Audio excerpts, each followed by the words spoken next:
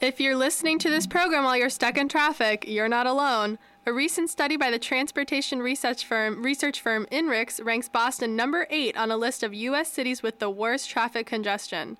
WTVU transportation reporter Aaron Wade is here to tell us what that means and how it affects people living in Greater Boston. Thanks for being here, Aaron. Thanks for having me.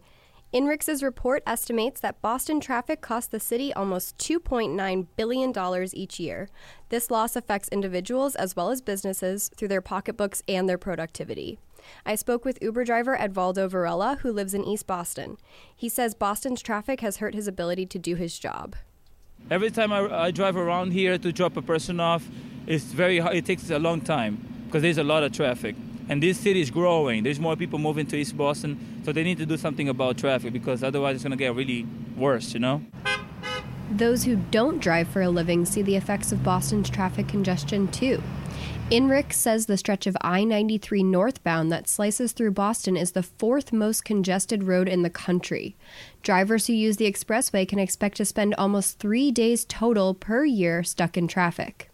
Luke Brinkman says this congestion cuts down on the time he gets to spend in the city with his friends. Me and my friends usually drive into Boston, and if it's bad, then we'll spend like maybe 45 minutes in traffic trying to get out. It's not fun. To avoid wait times like those, Brinkman prefers to take the T.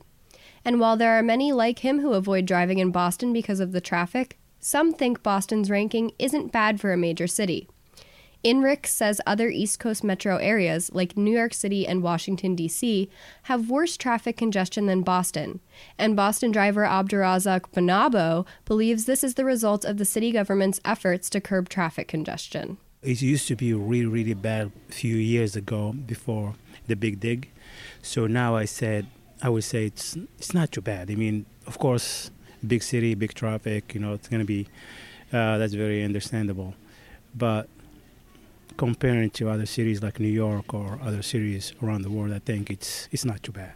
Chris Osgood, who works with the Boston Transportation Department, says BTD is committed to making travel easier and commutes go smoothly. Osgood said the city is working on smarter traffic signals, reliable public transit, and better walking and biking routes to ease Boston's traffic. Mayor Marty Walsh will release Go Boston 2030, the city's long-term mobility plan, on March 7th.